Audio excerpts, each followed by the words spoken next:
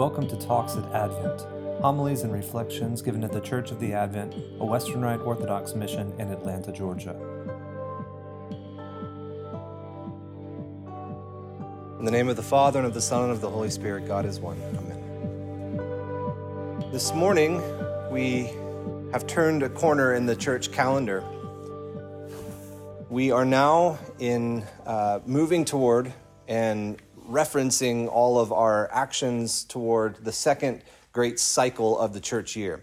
The first cycle is centered on Christmas, and that begins with the season of Advent, really the Sunday next before Advent, because that doesn't change in a year. So regardless of wherever you are in the Trinity-tide cycle, as soon as you get to the Sunday before Advent, you have the same Mass.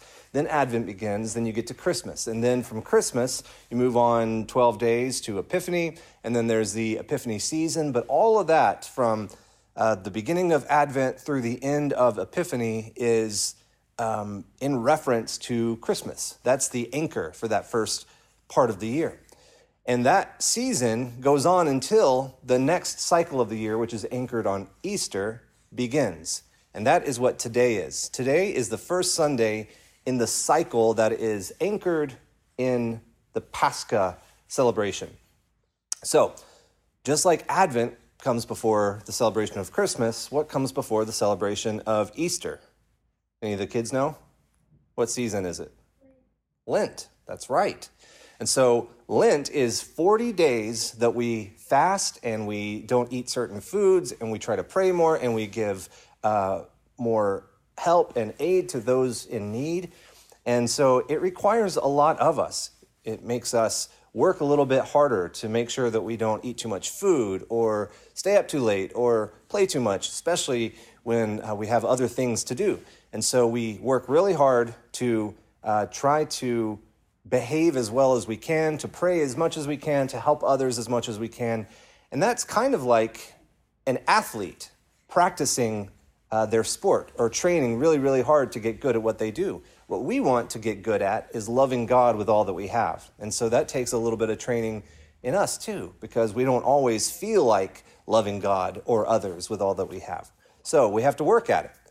But before we start that season where we're really, really working hard and we're fasting and doing all the other things, we have 3 weeks in the church called Septuagesima tide, named after today.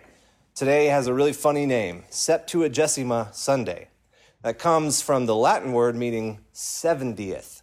So this is the Sunday closest to 70 days before Easter. So that gives us kind of an idea of how far out we are, right? So today we change some things. You see purple on the altar, the vestments. You notice that the conclusion of the Venite that we sang at morning prayer is the longer conclusion of Psalm 95. We don't sing the Te Deum in morning prayer anymore. Instead, we sing the Benedicite. In Mass, we wouldn't sing the Gloria in Excelsis, glory to God in the highest. We would omit that. And then there's also something that we omit throughout the entirety of pre-Lent and Lent. It's the Alleluia. We never sing or say Alleluia in the services all during this time. And that's not because we don't want to praise God. It's just that that word is a special word that's like the angels sing it. We have it a few times in the Psalms, and then we have it a lot in Revelation. So we know that this is a heavenly word of praise. Instead, during Lent, when we praise God, because we praise God a lot during Lent, we take more time to do it. We use more words. We do it with a little more effort. So we don't have the shortcut Alleluia during Lent. We have a little more effort to say, praise God. It takes work. So, speaking of work, the gospel passage for today, for the Mass, comes from St. Matthew's Gospel. It comes from the 20th chapter, beginning with the first verse.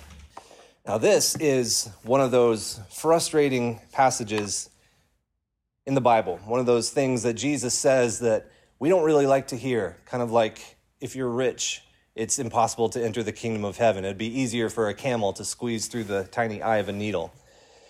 Things like this are seemingly unfair. One of the first things that we develop as kids, especially when there are other kids around and we start having to share toys and things like this, is we have an innate sense of fairness that develops. Very quickly, we decide, hey, you shouldn't get to play with this toy the whole day. It belongs to both of us. I should get to play with it part of the day too.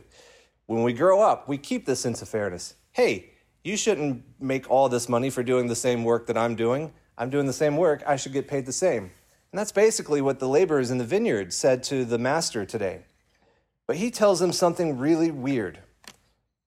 I didn't cheat you. I paid you what we agreed to. But I'm also going to be super generous and pay others the same amount. And the difference that we see between what the workers are expecting and what the master gives is that the master is not operating under the rules of scarcity. The master isn't saying, I only have so much, therefore I'm going to pay according to the time that you work so that the little I have gets divvied out in a fair way. What the master says is, I have what I need. I'm giving you the opportunity to come and work. We agreed to a payment, and I'm going to pay you what we agreed and others what I think is good. Now, as you can imagine, a story like this has had many interpretations through the history of the church. One of them is, and this actually is reflected in the lectionary for the monastic matins, the midnight services of the church that goes back all the way to St. Benedict and maybe beyond. One of the interpretations of this story is that those called first to work in the vineyard were the people who peopled the world from Adam to Noah. That was the first to the third hour. Then those called at the third hour were the people from Noah to Abraham. Then those who were in the world for the next set of hours were the people from Abraham to Moses, and then from Moses to Jesus. And now we, coming after our Lord, are those called at the 11th hour. And we get to reap the benefit of a vineyard that has been worked in and prepped and made ready for us to come and just finish the labor. And so this actually is reflected in the lectionary throughout this time, beginning with Septuagesima today. In that monastic midnight office, we read about Adam and Eve in the fall. Next Sunday, in that office, we would read about Noah and the flood. The next Sunday, we would read about the call of Abraham. And then going beyond that, we read about some of Abraham's descendants. And then lastly, once we're already in Lent, we would read about Moses and the people of Israel and being called out of Egypt. So the lectionary actually matches the interpretation of this parable according to the meaning that those called earliest were the ones in the world earliest, and so on up to us who are now laboring in the 11th hour. I think that's a wonderful analogy because it really does mean that we who have missed most of the heat of the day, that is the history of the world when people were looking for what God was going to do, expecting him to do something in the world, and they never saw it.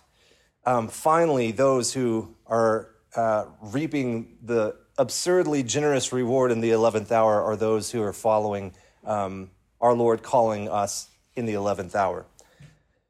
But there's another way that the church wants us to think about this particular story, given the context of where we are in the church calendar. And of course, that is, we have a time period called Pre-Lent and Lent that is going to culminate in Easter, where we receive the reward of celebrating the Pascha of our Lord and Savior Jesus Christ.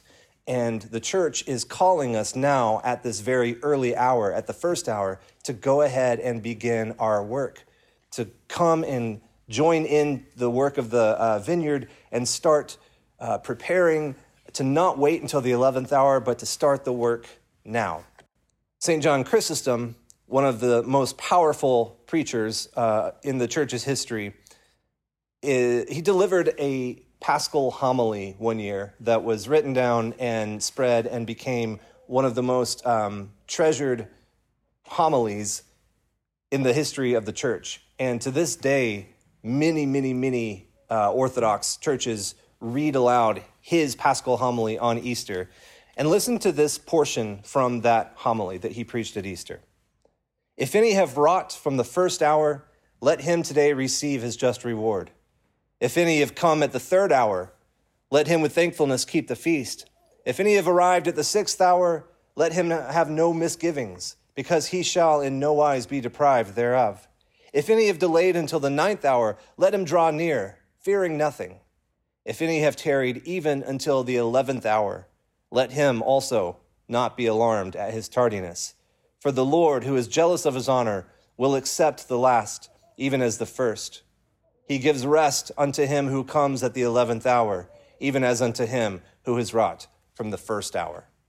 So at Easter, St. John, knowing this story and how the work of Lent is so important to us, assures even those who came and only fasted, put in a little bit of work at the very last hour, don't be afraid.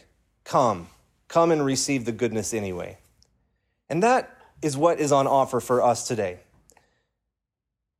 God isn't giving us, he's not opening the door for laziness and saying, you know what, just go ahead and wait till the 11th hour. Don't come at the first. What God is saying is, whenever you are called, whenever the call reaches your heart, come when you hear the call. If you notice in the story, it's not that the people at the 11th hour didn't come when they were called for the first several hours of the day. It's that they hadn't heard the call. No one had hired them. They didn't experience the call. Actually, everyone who was called in the story came when they were called. It's just that they received the call at different times of the day. Well, we are without excuse today because today the church is calling us to begin the work of planning for Lent, to make a plan for eating, to make a plan for almsgiving, to make a plan for prayer, family and personal, to make a plan to attend church as much as we can. This is our call. So we have to, like the conclusion of our Venite today, not harden our hearts when we hear the Lord call. It's another kind of disturbing way to end the first thing that we sing in morning prayer.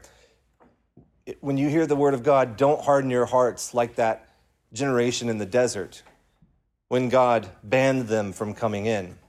That's what happens when you refuse the call, is you don't receive the reward. But when you hear the call and you answer it, even if you only hear the call at the 11th hour, even if you're a thief on a cross who only at the last moment of his life experiences the love of God and the opportunity for forgiveness, if you ask for it, you will receive it. So today, we are called to begin our labor.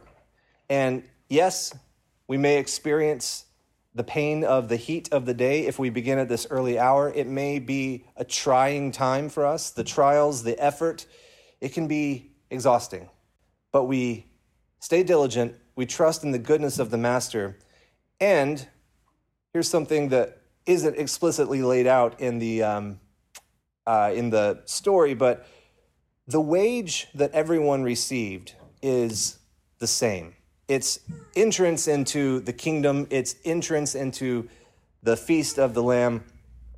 But what did all those laboring for all that time gain? They gained strength.